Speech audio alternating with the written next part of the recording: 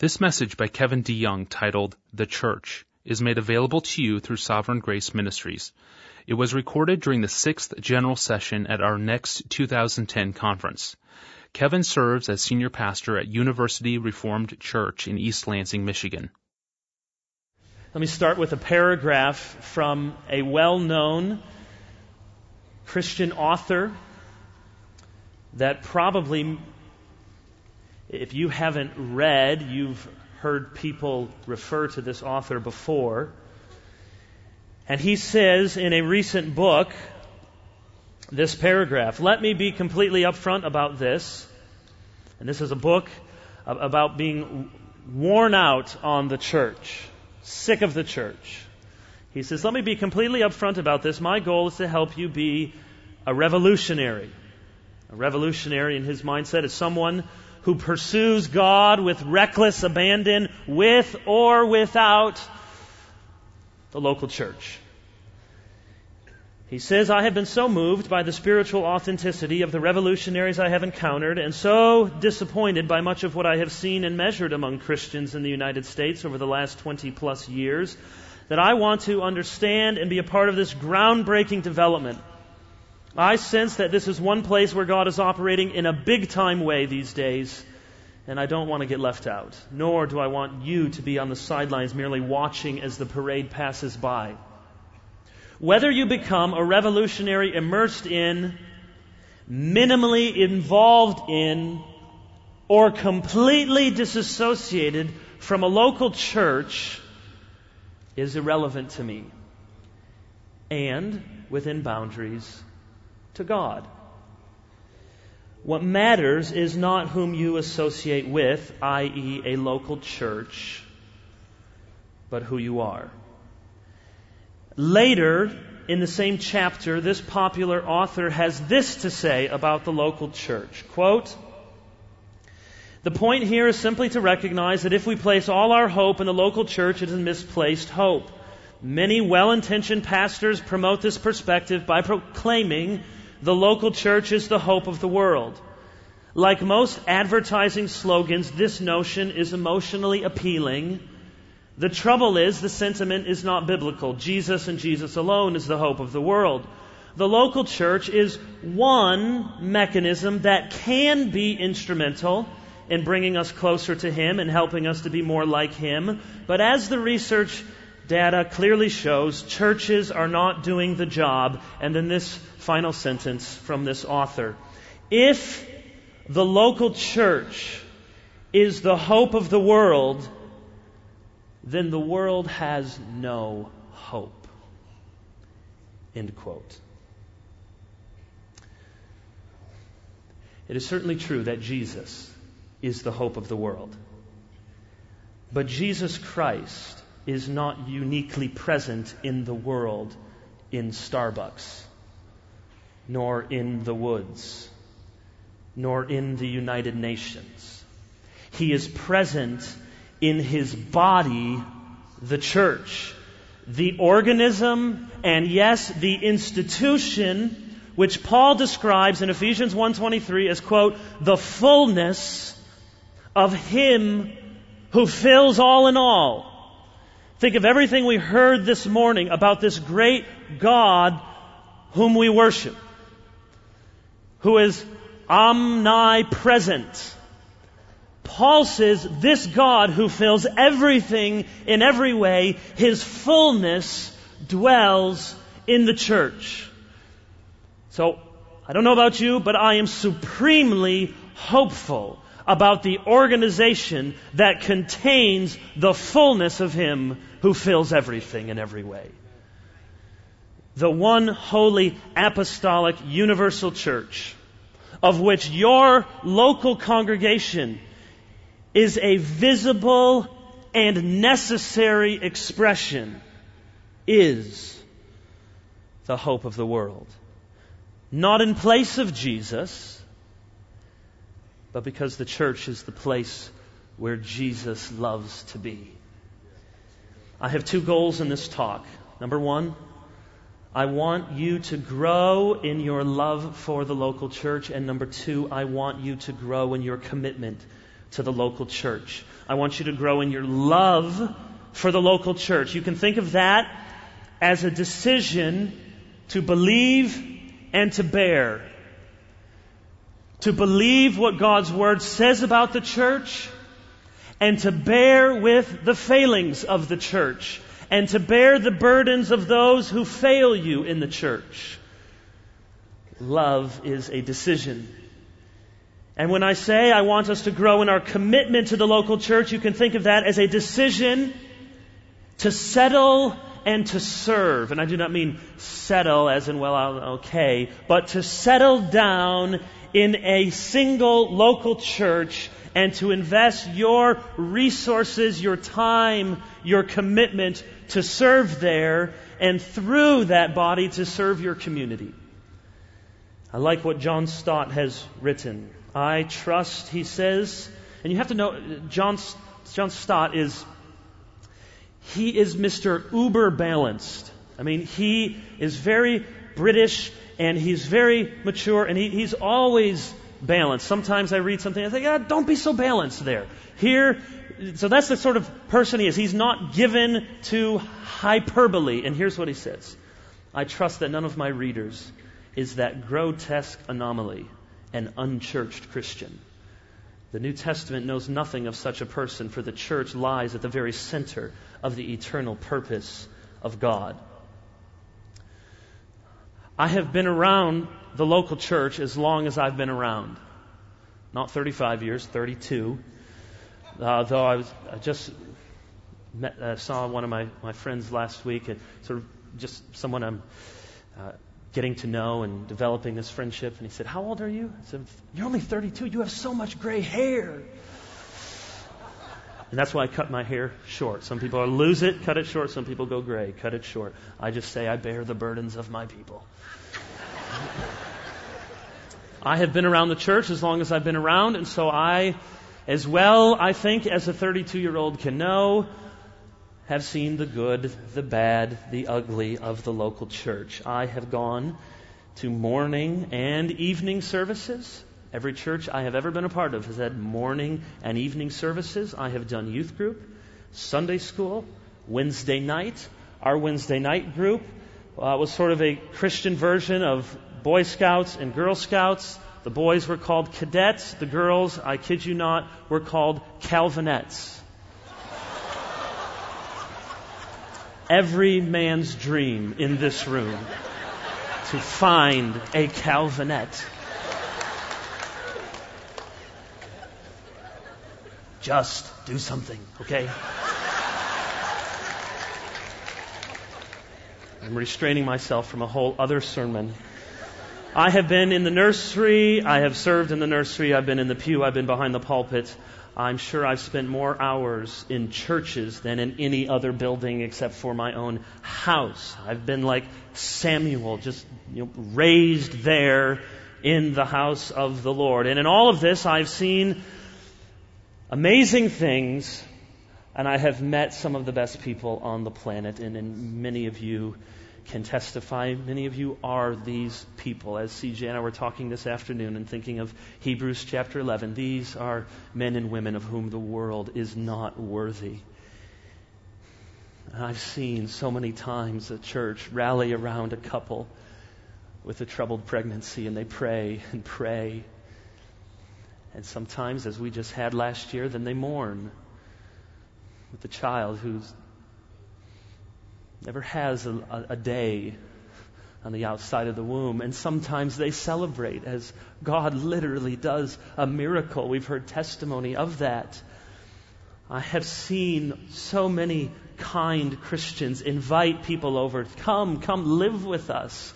Come stay with us. You need a place to eat this afternoon? Come. I've seen churches respond generously, sacrificially. There's a need. People give. I've seen conversions. You have. Adult baptisms. We do adult baptisms in my church. People sending out missionaries. People going. I've seen the kindest, most humble, most intelligent, most virtuous, most Christ-honoring people. And we've all seen bad stuff. I've seen marriages blow up. I've seen churches divide over silly things. I have seen in my short life pastors whom I know leave their ministries because of burnout, because of sexual sin, because of addiction, because of anger. I know that pastors can be controlling. I know that churches can berate their pastors. I have seen silly things in the church. I was once on an outreach committee, and not where I am now. It was about years ago. I was once on an outreach committee, and what fell under our purview in the outreach committee was the hospitality center for the church in the lobby. Okay, that sort of makes sense. One of the things the hospitality center would do would be hand out for parents of young children some things to color and some crayons. Okay, perhaps sort of deviating a little bit, not quite the center of the Great Commission, but important things nonetheless for outreach. And it was brought to our committee's attention. Someone who was manning this booth one week said, "What do we do? Some of the children are putting snotty tissues in the bags." And so one of my friends on the committee, who could be somewhat snarky, I love him, but said, "What do you think, Kevin, if I put this in the minutes? Therefore, be it resolved." I do not like where this is going, friend. Be it resolved that if anyone should find said tissue in said bag of crayons, they heretofore have permission to remove said tissue and place it in a trash receptacle nearby. So you can put that in the minutes. I will delete it before it goes up the chain. Churches deal with silly things sometimes. We've all been hurt in the church. If you haven't, stick around. I remember, I think this lady was very well-meaning. I bear her no ill will. I don't think she quite heard what she was saying, but I had just come to this church and was meeting with a number of people who were upset about some of the perceived directions they thought we were going. And so I was meeting, and the elders were meeting. We were trying to hear out what some of these concerns were. And one sweet lady said, I just can't quite put my finger on it. It seems like not too long ago, I loved everything about this church. And then something happened. It was around the time when you came. Sort of put two and two together, and perhaps there's a cause and effect there. Many pastors have suffered much, much worse. And look, I'm naive if I think I haven't hurt people in the church. I know that I have. The church can be a little bit like making sausage. It's best just to eat the thing and not really go behind the scenes and see how it gets put together. And that is true at times. And yet I have also seen and have many people who have testified as they have gotten deeper into a church. I never knew how much you cared for us.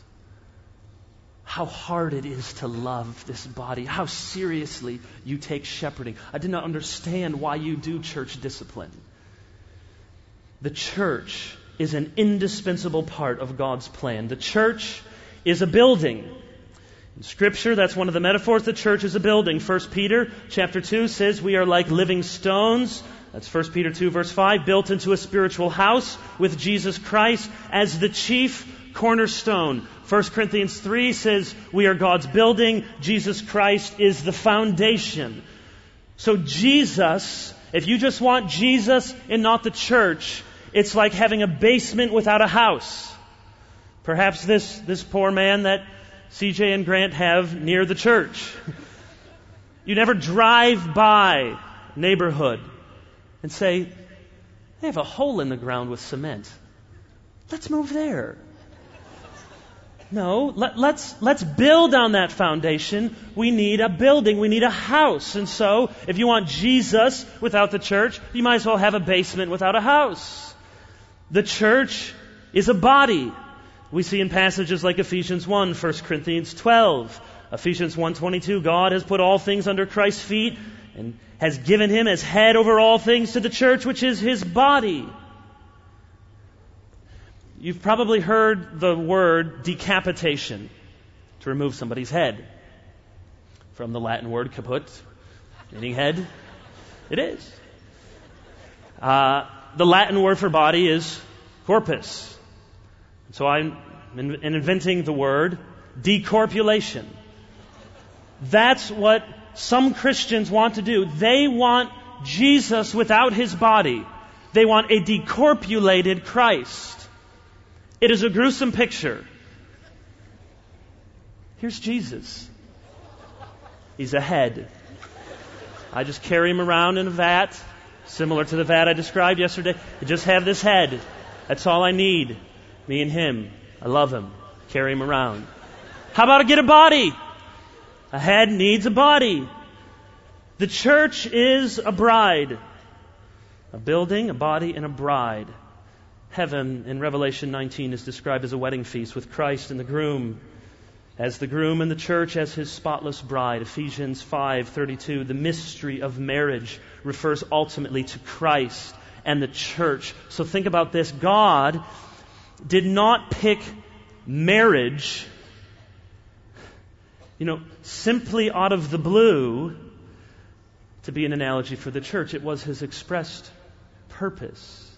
And God was not thinking, I need a wedding sermon. How about the church? No, it was his plan from eternity past that he would institute marriage. And one of, if not the central reason for instituting marriage is to show forth the relationship between Christ and the church. It's one of the reasons why Jesus says that in heaven we will be like the angels, neither married or given in marriage. Because the shadow that is marriage will have given way to the substance when we have the marriage which all of our imperfect marriages have been pointing, when finally Christ and his church, his bride, are together in this great wedding feast of the Lamb. The church is his bride. And why is it that so many people think it's cool to diss Jesus' girlfriend? I don't know if you saw this commercial. I actually put it on my blog a couple weeks ago. It's one of these Sonic commercials.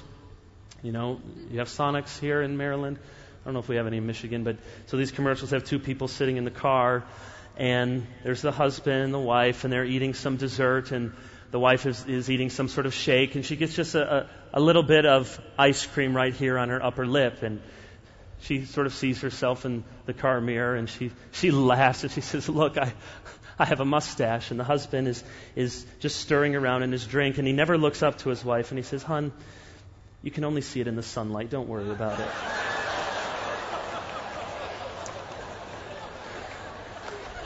And in the commercial, it's 30 seconds worth watching. He looks up, sees her reaction, and says, "Oh, must only now, never at any other time. Only now do you have a mustache." And yet we will tolerate that sort of insult upon Jesus' bride. Say, "Sure, bring it on. Make fun of the church. You can invite a buddy over who's just going to rag on your wife. Just say, 'That's great, man. Come over again. You put her down. You make fun of her. You mock her. I love that. I love that.'" Jesus doesn't love it. He does not love it. I can just insert awkward transition here to a different illustration. Braveheart. Okay, different than the Sonic commercial. The beginning, if you've seen the movie, don't commend all of it, watch the TV version. But they do a nice job of showing this, relationship, this marriage, how he loves his wife, Mel Gibson, and his wife, I don't remember the woman that plays the character. And then, of course, it's very tragic, and she's murdered. And the movie really is about his seeking after revenge, and it sort of mixes a lot of fact and history about William Wallace.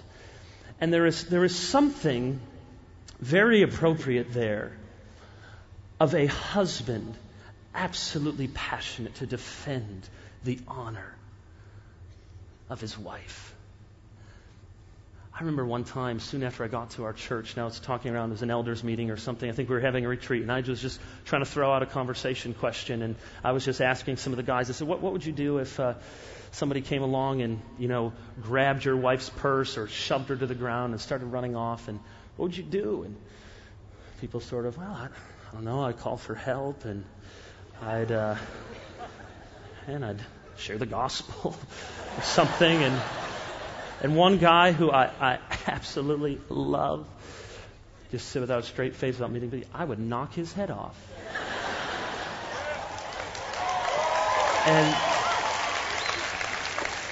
And I believe that he would. And there is something very right about that thing that resonates, why you want to clap for that a husband ought to have such devotion to sacrificial love for his wife, to avenge her dishonor. And here's, of course, where the analogy with Braveheart breaks down. Christ gave his life to his enemies for his bride. He did not take their lives for his bride. He gave of his own life. Jesus loves the church, and she is often imperfect. You may say to me, but Kevin, you don't understand what the church is really like.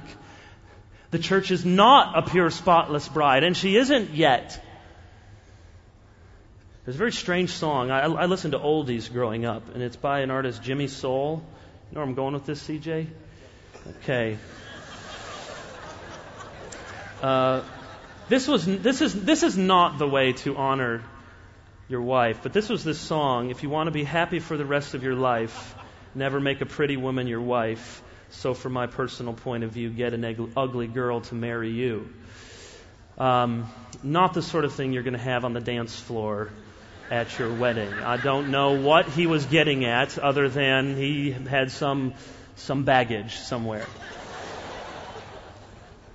But then you think of Christ, who does have at times a very ugly bride.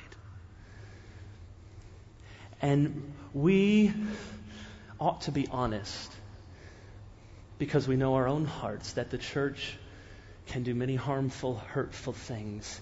And it is to Christ's glory that he loves us so deeply and loves his bride so profoundly, and to the very end, when we can at times be like Gomer in the book of Hosea, and we are whores and prostitutes to our Lord. And yet there he is, like Hosea, with Gomer, I know, weird name, Gomer, the girl, on the auction block, who has run away from him after other lovers, and there is Hosea, buying her back, his wife. Such is Christ's love for the church. So I want you to know that being a part of a church, going to church, actually loving your church is good for your soul, biblically responsible, and pleasing to God. And when I say church, I do not mean three guys eating breadsticks at Pizza Hut talking about the ending of Lost.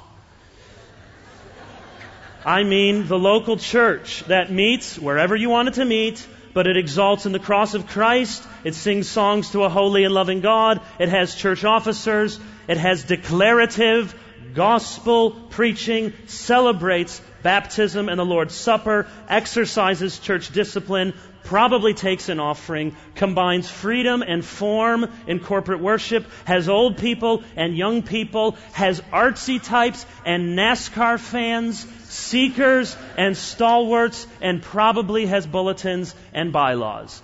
Those churches. The church we love is as flawed and messed up as we are, but she is Christ's bride. And we might as well have a basement without a house or a head without a body, or despise the wife that our Savior loves. if we are to despise the church. What do we need in order to grow in love for the local church? Let me give you 3 things. Number 1, if we are to grow in our love and commitment for the local church, we need to ask the right questions.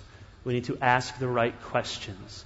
You may have heard on blogs or newspapers that the number of Christians in this country is decreasing.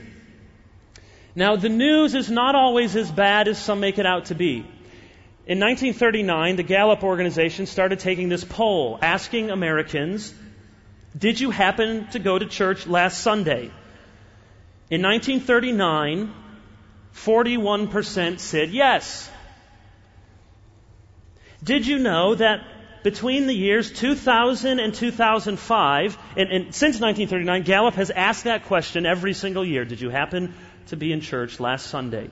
And from the years 2000 to 2005, the percentage of people answering yes to that question ranged between 40 and 44%. 41% in 1939, 40 to 44% today. Now, that's not as good as it seems because there's what the statisticians call a halo effect. And just bear with me for 3 minutes here with some numbers. A halo effect that people sort of have this angelic sense about them and they give answers better than they really are.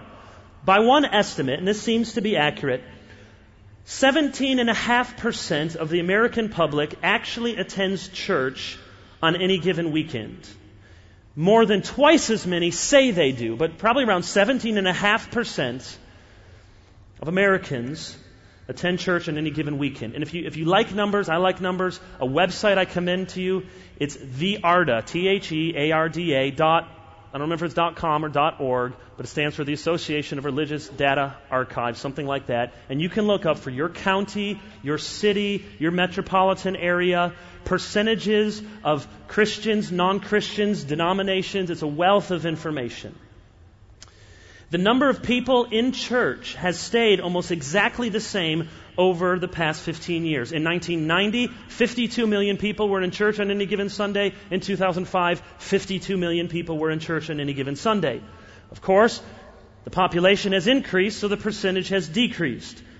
Just over 20% of Americans went to church on any given weekend in 1990. By 2005, it was down to 17.5%. Estimates have it going to 14.7% by the year 2020. So this is not a good trajectory. Anybody who loves Jesus and loves the church wants to see more people in the church, not fewer. But if you look more closely at those numbers, you see that the decline is not uniform.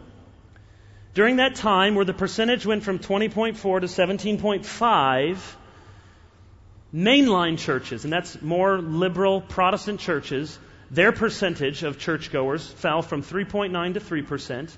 Those attending Roman Catholic churches declined from 7.2 to 5.3. And those in evangelical churches, like Sovereign Grace, like Southern Baptist, like the churches that you're a part of, went from 9.2 to 9.1%. Now remember, that's a percentage of the total population. So actually, more people are in evangelical churches in 2005 than were in evangelical churches in 1990. We should be happy for that. And so, when you hear these numbers of the decline of the church, on one level, we are sad, but you dig into the numbers and you realize that it is not a newfound dissatisfaction with the gospel as much as it is the continuing story of Catholics and mainline Protestants losing their young, not increasing through evangelism, and the old dying off. What we are losing in this country are nominal Christians who no longer feel the cultural pressure to say they go to church or that they are Christians. So, I am making no sort of claim on what the future will look like, but my hunch is that in your lifetime, my lifetime, we will see the church in North America smaller than it is today, but it will be more gospel-centered, more scripture-saturated, stronger, more doctrinally robust, and more in love with the Savior than it has been in the last 50 years.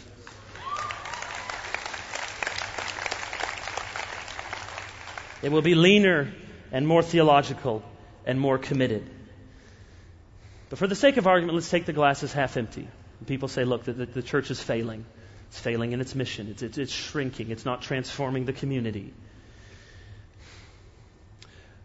Well, the questions that then people ask usually have to do with structure, programs. And listen, I'm a senior pastor, and I know that structure matters.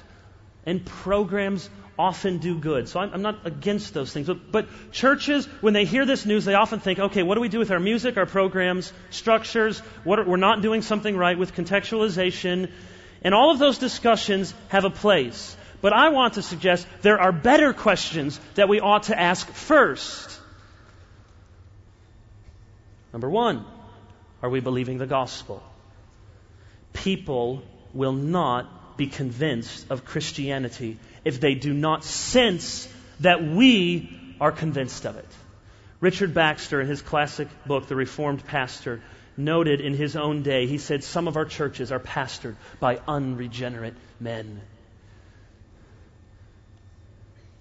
Now, I would imagine it is not true of any of the churches represented here, but sadly, it is true of many churches in our land. Do we believe the gospel? In 1740, George Whitefield concluded, quote, the generality of preachers in New England talk of an unknown and an unfelt Christ. The reason why congregations have been so dead is because they have had dead men to preach to them. Ben Franklin, not any sort of Christian, but was a fan of George Whitefield and would go to hear him preach, the great evangelist in the Great Awakening, George Whitefield. And somebody asked Ben Franklin one time, why are you going to hear Whitefield preach? You don't believe a thing he says. And Franklin answered, I know, but he does. In this day, with so much postmodern squishitude, people are hungry to listen to someone winsomely, humbly, wisely, but with passion and conviction say, thus saith the Lord. Are we believing the gospel? Are we relying on the power of the gospel? If the gospel, Romans 1:16, is the power of salvation for all who believe, why don't our services and our evangelism focus more explicitly on the good news of Christ's death and resurrection for the forgiveness of sins? If our churches are shrinking, perhaps it is because the role of the Word has shrunk. Do we trust God to build His church through the Word, or do we rely on tricks and gimmicks and fads? Number 3, are we getting the gospel out? Church growth will not keep pace with growth in population unless we actively share the gospel with non-Christians. Winsomely, actually, with words, plead with them to be reconciled to God. Are we getting the gospel out, and are we getting the gospel right?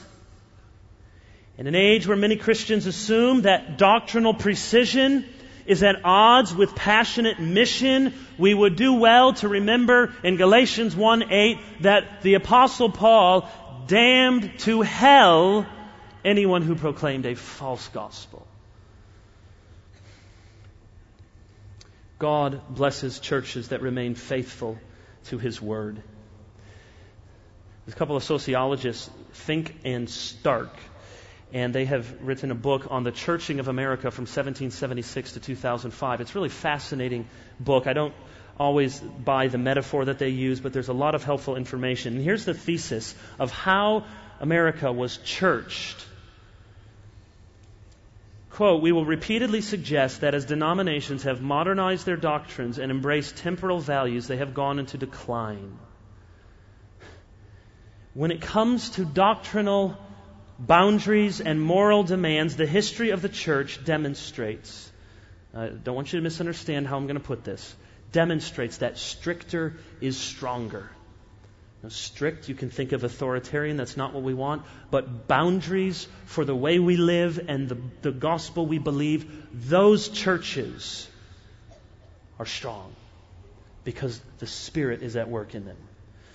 5th question, are we adorning the gospel with good works? We must watch closely our doctrine and our life. Our good works are not the gospel, but they can adorn it. They can make it more attractive. Number 6, are we praying for the work of the gospel? We must pray for more workers, pray for soft hearts, pray for God's Spirit to supernaturally bring about new birth. Every bit of hopelessness you see in your local church or your family or hopelessness in your own heart is God's way of reminding you to pray. The great evidence of unbelief in our churches is our prayerlessness.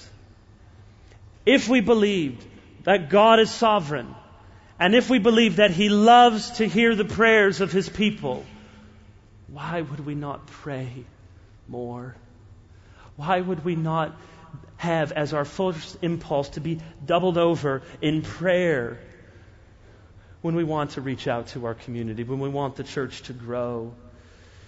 Are we training up our children in the gospel?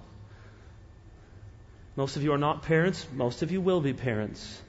A good portion of the decline in church attendance comes from the failure to retain our own children. What will it profit a man if he tries to transform the culture but loses his own children? And above all else, we should ask, are we trusting in God's sovereignty in the gospel? God causes the deaf to speak and the blind to see. God melts hearts of stone. I hope you have been encouraged, as I have, by these testimonies to remind you and build up your faith. God is at work. God is saving people by the gospel. God is saving the people you would never guess, the people you would guess, the people you don't even know. He is saving people. He is bringing glory to Himself. Look, as long as God is interested in His glory, He will be interested and committed to the local church. He has a vested interest in your church. Nobody loves your church more than God. Second, maybe confused, weren't you on 6 or 7? Remember, those were the questions. Asking the right questions. So I'm talking about how do we grow in our love for the local church and our commitment to the local church. And first, we must ask the right questions. Second, we need to have the right expectations. I think one of the most important doctrines that is missing in younger generations today, and it's the reason that people can get so tired of the church quickly, is the doctrine of original sin. The doctrine of original sin teaches that every single human being, whoever was, is, or shall be, save for Jesus, inherited from Adam a sinful nature that makes us predisposed to wickedness and rebellion. No one is righteous. Romans 3:10. All have sinned and fallen short of the glory of God. Romans 3:23. The human heart is deceitful above all else and desperately sick. Jeremiah 17:9. The natural man is dead in trespasses and sin. Ephesians 2. By nature we pass our days in malice and envy, hated by others and hating one another. Titus 3:3. We are inclined toward evil. Genesis 6:5. Conceived in sin, brought forth in iniquity. Psalm 51:5. All of us like sheep have gone astray. Isaiah 53:6. All our righteous deeds are as filthy rags. Isaiah 64:6. Please do not let anyone tell you that Augustine invented the doctrine of original sin. It is there over and over again in the pages of Scripture.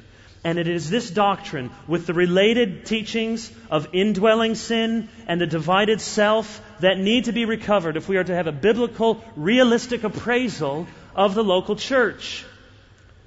The doctrine of original sin would go a long way toward understanding the church's imperfections. Think of Luther's famous phrase, we are simul justus et peccator, simultaneously justified and sinners. Every converted believer in your church is a justified sinner. Justified, also sinners. The church is at the same time the bride of Christ and a prostitute. When Ted Kluck and I wrote the book, Why We Love the Church, we really wanted to have for the cover a wedding cake with the little plastic bride and groom, and a nice looking groom, and then a sort of prostitute looking bride. Publishers sometimes think of things that authors don't. Thought that might not be hitting the sweet spot for Moody, so they decided to do probably something that was wiser. But there is theological truth. Many young people especially have this idealized view of what the church used to be. Quote, one author, "The early church was unstoppable until AD 324, when the movement turned into a monument once the first church building was erected." Another author, quote, "During its first 150 years, the Christian church had not even heard of church buildings. In those days, the church was a mobile, flexible, relational, humble, inclusive reality that spread like wildfire." Here's another one. "The New Testament church had no buildings." You get it? They don't like buildings. "It had no clergy. It had no money. It had no authority. People relied on each other. People met in each other's homes. No neutral, cold, and personal buildings, but somebody's private living room. Decisions were made as a community. Life was lived in the context of community. And that community crossed social and economic status. What went wrong? All this changed with Constantine." That guy screwed up everything. I don't know. I mean, just everything. You don't like something in your church? Just tell your pastor, Constantine. Or just say it's the difference between Greek thinking and Hebrew thinking. Just people think you're smart. But what does it mean? It strains credulity to the breaking point to think that buildings caused the wheels to fall off the church. Or to think that it was Constantine, or Greek thinking, or later the Enlightenment, or modernism, or systematic theologies, or old Princeton, or Wayne Grudem, or somebody like that, and then suddenly the church became this dry, dull place. No, we need a little bit more realism. Think about the very first, kind of quasi-church. Jesus and his band of disciples. Man, that was a motley crew. Not the band, but I mean just a motley crew of folks. You have some fishermen, respectable, middle-class sort of folks, Peter, Andrew, James, and John. And then you have a tax collector. You've heard about tax collectors. These people are loathed. They're turncoats. They're in cahoots with the Roman government. They're cheats. You have on the other side of the political spectrum, Simon the Canaanian, which doesn't mean he was from the land of Canaan. It's an Aramaic word meaning enthusiast or patriot. Luke 6:14 calls him Simon the Zealot. He was a fervent nationalist. And you got these guys on the same team. So it's like four guys who sort of own a little corner supermarket in town, and then another guy who runs the casino, and then this guy heads up the Michigan militia. Michigan. Those are the people that Jesus said, let's start the church with you guys. This is going to work. You think of how different they were. Peter, as you know, is impetuous, but he's a leader and he's out there in front.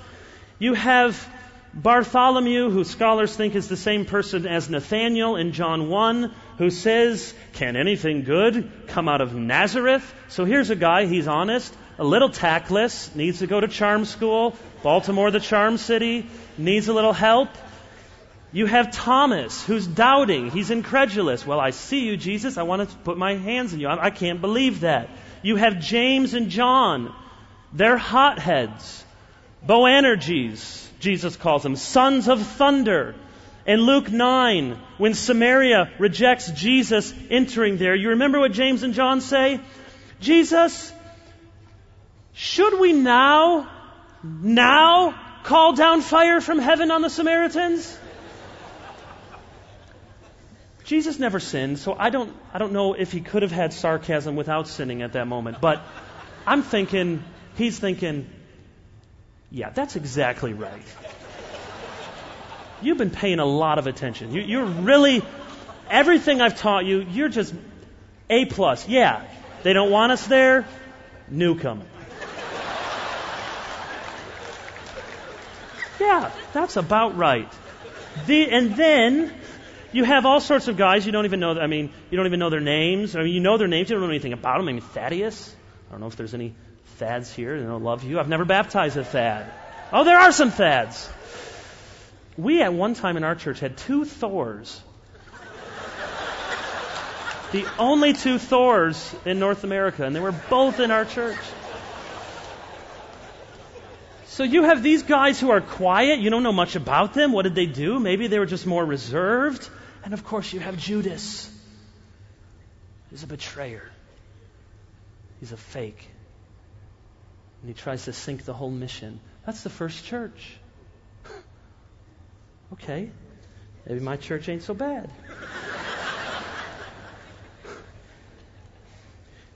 One author said that the early church was a church of power and sincere community. Quote, a beatific vision. Have they not read 1 Corinthians?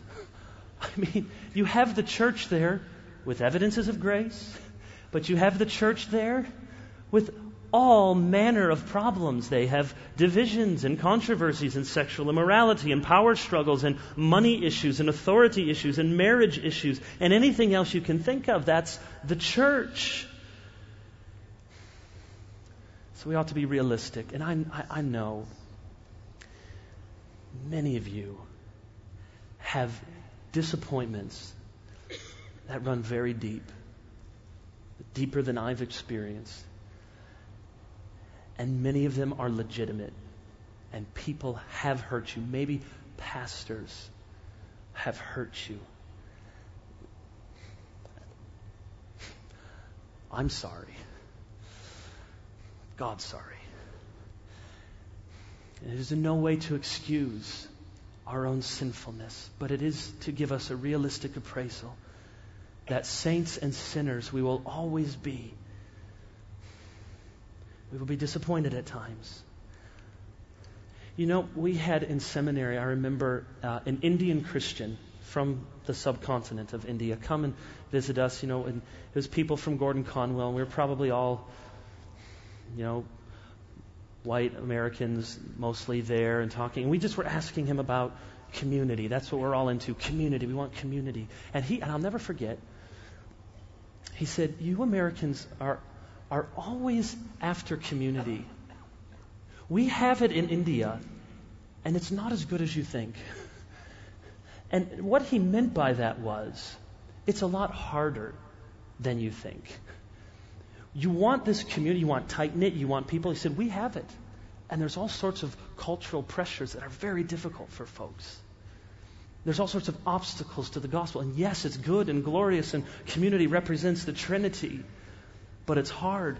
Dietrich Bonhoeffer, in his book Life Together, warns against those who love community so much that they are prone to destroy it.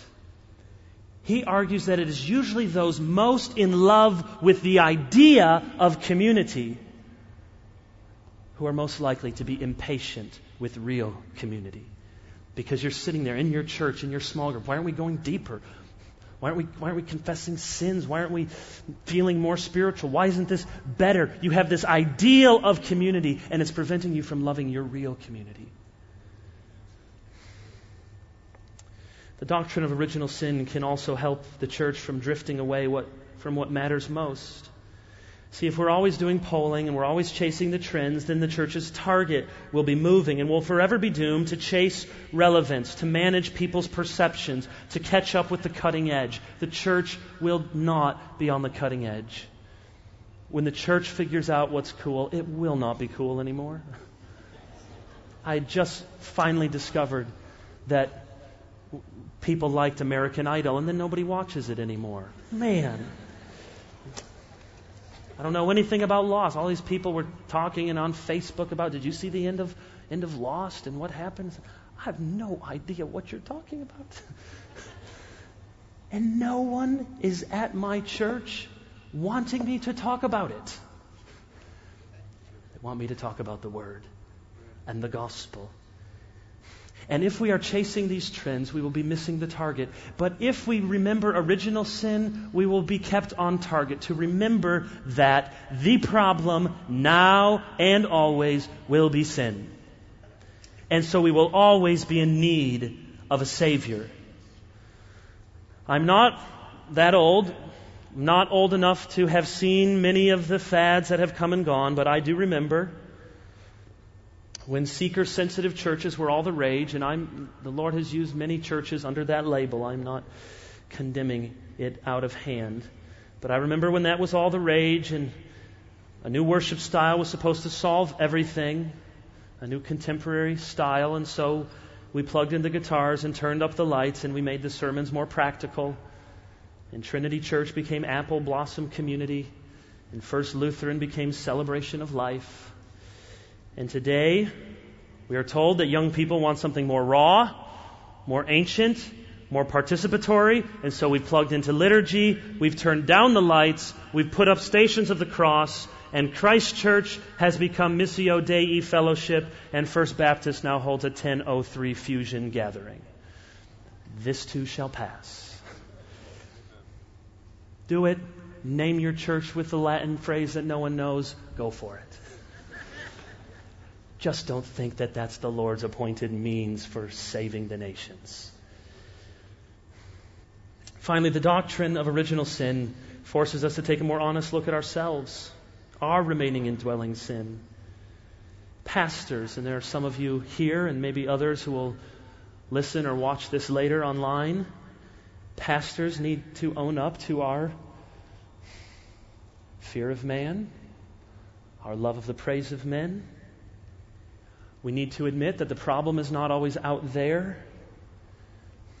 It's one thing sometimes at pastors' conferences, if they're not done wisely, as you encourage pastors, we also need to challenge pastors, because it's not just that people are out to get us as pastors. Sometimes we are our own worst enemies. We are not always the persecuted, misunderstood ones. We have not always represented Christ well. Our sermons are sometimes boring. I was on a little panel not long ago, and someone asked the question, what's your biggest disappointment in the church, in your church? And I thought about what to say. And I said, this is not putting on any sort of false humility. I said, and this was really, really what I believe. I said, I am my own biggest problem in my church. My fears, my cowardliness, the way the world presses in on me, the way that I lack the self-discipline and self-control that I want, the way that I see I'm not exhibiting the fruit of the Spirit like I desire. I am my own biggest problem. And I'm not saying that to try to give the good answer. You know, when you go into a job interview and well, what are some of your weaknesses? And you have that moment. What do I say? You know, I steal stuff? No, probably not best to mention that one. And so you come up with something. I work too hard. Yeah. I just give. So I wasn't doing that sort of answer. I just know my own heart, and am frustrated with myself more than I'm frustrated even with other people. So we need to be honest. And churchgoers need to admit that they don't always look like Christ.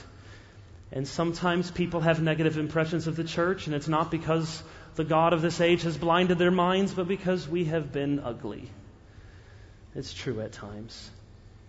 And as we deal with one another in the church, we need to stop assuming the worst about each other. So many church conflicts could be avoided if we would give each other the benefit of the doubt. We need to overlook small offenses, and when they are big offenses, talk directly to the person who has offended us. Churchgoers, you can do your pastors a tremendous favor if you do not wait to be asked to do ministry. Go disciple, go meet with people, go pray, do ministry. We don't always know who you are to ask. We're trying. We don't always know what program. We're trying. Please do ministry in Christ's name. Our churches, probably many of our churches, need to realize that we have often been more adept at welcoming clean-cut, suburban, homeschool families, and I am all three of those things. then we have been adept at knowing how to welcome pierced, indie rocker, tattoo types, or streetwise, urban, former drug dealers. We just have to realize that not everyone immediately feels as welcome in our church as many of us do. Now, what do you do with that? Well, you be yourself, you be holy, and you love. You love. You talk to people. You invite them over. You ask how they're doing. You just be a normal Christian person. And those of you who have issues with the church, let me warn you that disillusionment can become an idol. You can easily find your identity in being jaded. I'll tell you one thing that absolutely bothers me, and I think it is right to bother me, is the whole culture, and you see it often in our late night talk show hosts and comedians. It is a culture of cynicism. If you can be cynical about everything, you are so cool. And that has currency with young people. But it's not the currency Christ wants us to have. And let me say that in our hyper-therapeutic culture, we need to realize that sometimes being in touch with your pain and being real about your doubts and being authentic about your struggles sometimes is a form of narcissism and self-absorption and not maturity. Sometimes. It is easy to blast the church for all her failures. It is harder to live in the church day after day, year after year, with all of the ho-hum, humdrum, and slowly, consistently make a difference. Which brings me to my last point. What we need are fewer revolutionaries and a few more plotting visionaries. So we need to ask the right questions, we need to have the right expectations, and we need to establish the right vision. Let me just take you as we bring this to a close, which is Pastor Speak for. Hang on. Go to Zechariah chapter 4. Right before you get to the New Testament, Zechariah chapter 4, verse 8. Then the word of the Lord came to me, saying, the hands of Zerubbabel. You remember that little saying from Sunday school? The building is in Rubbable. Get here on the Trouble. Time to call Zerubbabel. Something like that. So it just helps you remember Zerubbabel's helping to rebuild the temple. The hands of Zerubbabel have laid the foundation of this house, the temple, which was destroyed, and now the exiles are back. They're rebuilding it. His hands shall also complete it. Then you will know that the Lord of hosts has sent me to you. For whoever has despised the day of small things shall rejoice, and shall see the plumb line in the hand of Zerubbabel. The plumb line is this little weight that would hang down, is sort of measuring that the building is straight and it is finished. If there's something that... Here's my burden for our generation, if I can claim you who are in your 20s, is along with all of the necessary pleas we have to be earnest and intense and radical and sold out, with all of that, I just also want to wave the banner from Zechariah 4:10. Do not despise the days of small things. That's what I mean by being plodding visionaries. So if you're a visionary, you don't have your head in the sand, you're going somewhere, you're looking out, you're moving in a direction, but you're a plodder. One foot in front of the other. Many of us are attracted to a Tasmanian devil kind of Christianity. You remember from Looney Tunes? Spinning around. I'm tempted to do the impression, but you know what he's like. And just splattering, spinning around. You get fired up. Praise God for that. You get excited and you spin out like the Tasmanian devil, ready to conquer the world for Christ. and you blow up into a tree somewhere. We need plodding visionaries. When I wrote the book on the church, I read 9 books that called for a revolution. Every other day, it seems like, I read of a new manifesto, and we may need to just simplify a little. Get on the right road and keep going. Get on the right road, keep going. Our generation in particular is prone to radicalism without follow-through. We want to change the world, and we've never changed a diaper. You want to make a difference for Christ? Here's where you can start this Sunday. Volunteer for the nursery. Here I am, Pastor. What can I do to serve? And I'm so blessed at my church, and I could give you names, as many of you could give names from your church.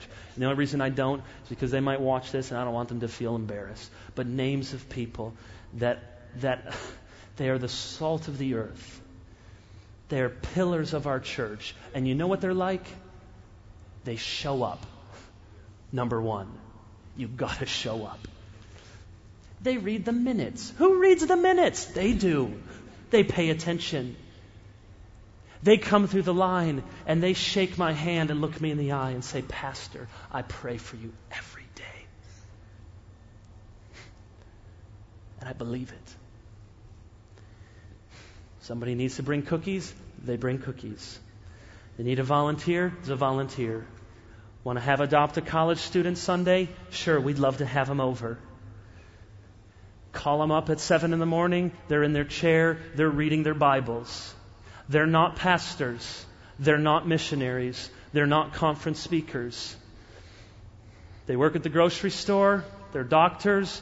They're lawyers. They're teachers. They're shoe repairmen. And they love the Lord Jesus Christ. And they love His church. And those ought to be your heroes. Can we be the young generation that loves and respects and looks up to the older generation? Can we not play this sort of, you're old, you don't know what you're talking about? Can we say, maybe you know more what you're talking about, and honor them as Scripture tells us to do, and find our heroes there? Okay, you want to listen to U2, but you can find better heroes in your local church than Bono.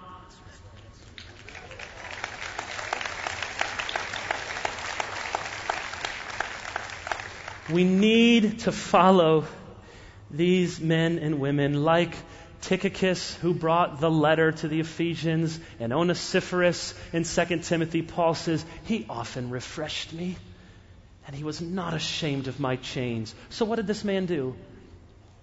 Nothing that we know about, except he loved Paul, and he didn't care that he was in prison, and he refreshed him. Would you pray as you go back to your church that you would be a refresher?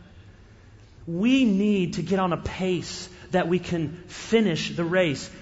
I heard a wise pastor once say, anything that cannot be sustained is not of God. Now, you might have a season of your life that you commit to, read the Bible, and, and you want to do it in 3 months, and that's not normal pace. That's wonderful. But for a lifetime, we need a pace that can be sustained. I love the story of Eric Liddell.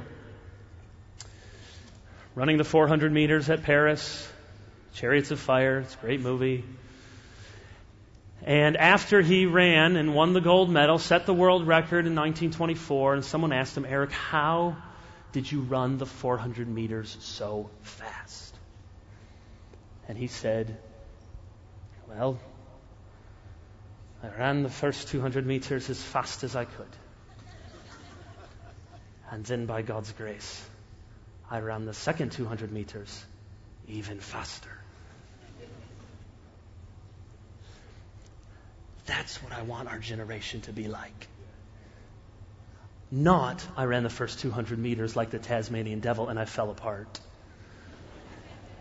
Plodding visionaries. And you know why that's hard? Because it takes humility. In the grand scheme of things, most of us are more like Phlegon than the Apostle Paul. Look him up. And there's a reason that we named our fourth child Paul and not Phlegon, but Christians get tired of the church, and one of the reasons is because we have not learned the humility to be a part of the crowd. You can be a part of the crowd because God knows your name.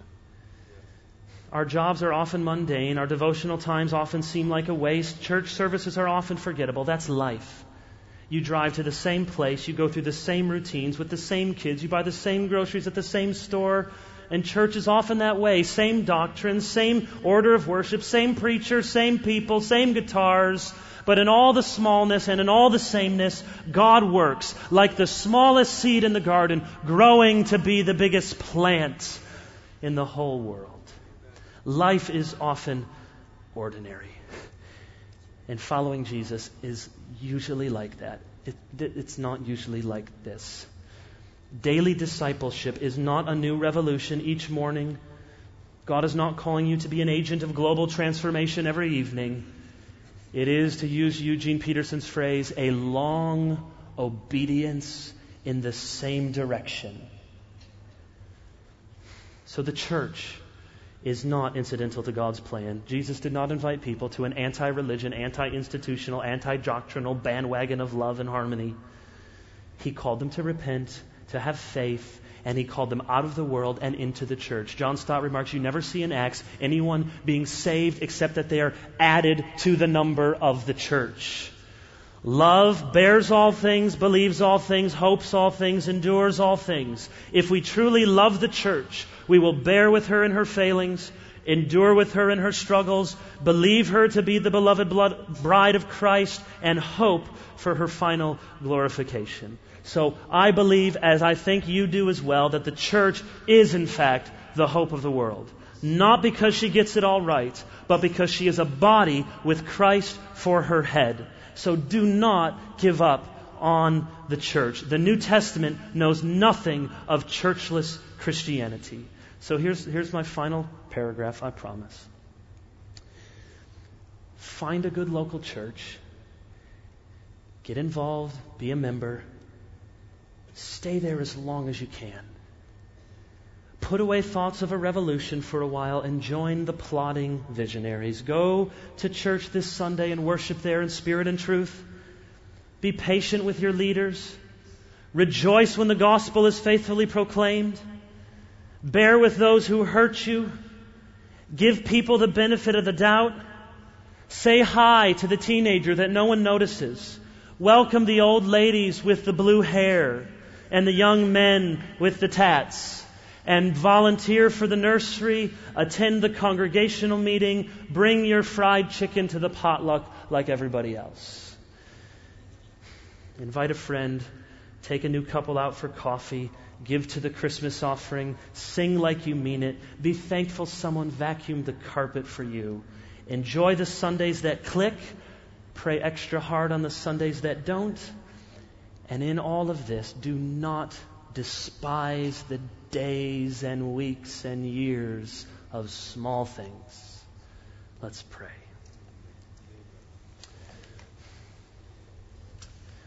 Father,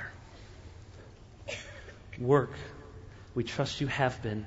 Continue to work now by your Spirit that everyone here would go home tomorrow more ready to love their local church and be committed to their local church. Help those. Give wisdom to any here who are struggling because their church, there's a new pastor, there's a new leader, and they're not sure if the gospel is there anymore. Give them wisdom to handle things in the right way, to talk, to have the right conversations.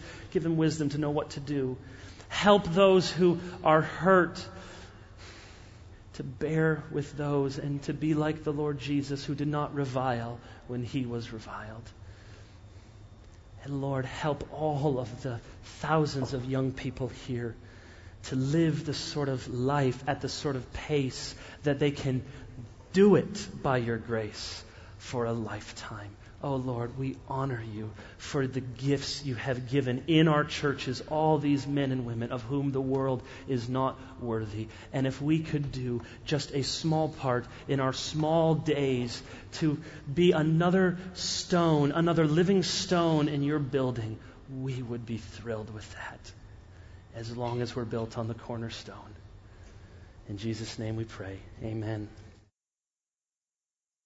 You've been listening to a message by Kevin DeYoung, which was given at our next 2010 conference and has been made available to you through Sovereign Grace Ministries. Sovereign Grace is primarily devoted to planting and caring for churches. We also hold conferences, train leaders, and publish books, music, and audio and video messages. For more information, visit www.sovereigngraceministries.org or call us at 301-330-7400.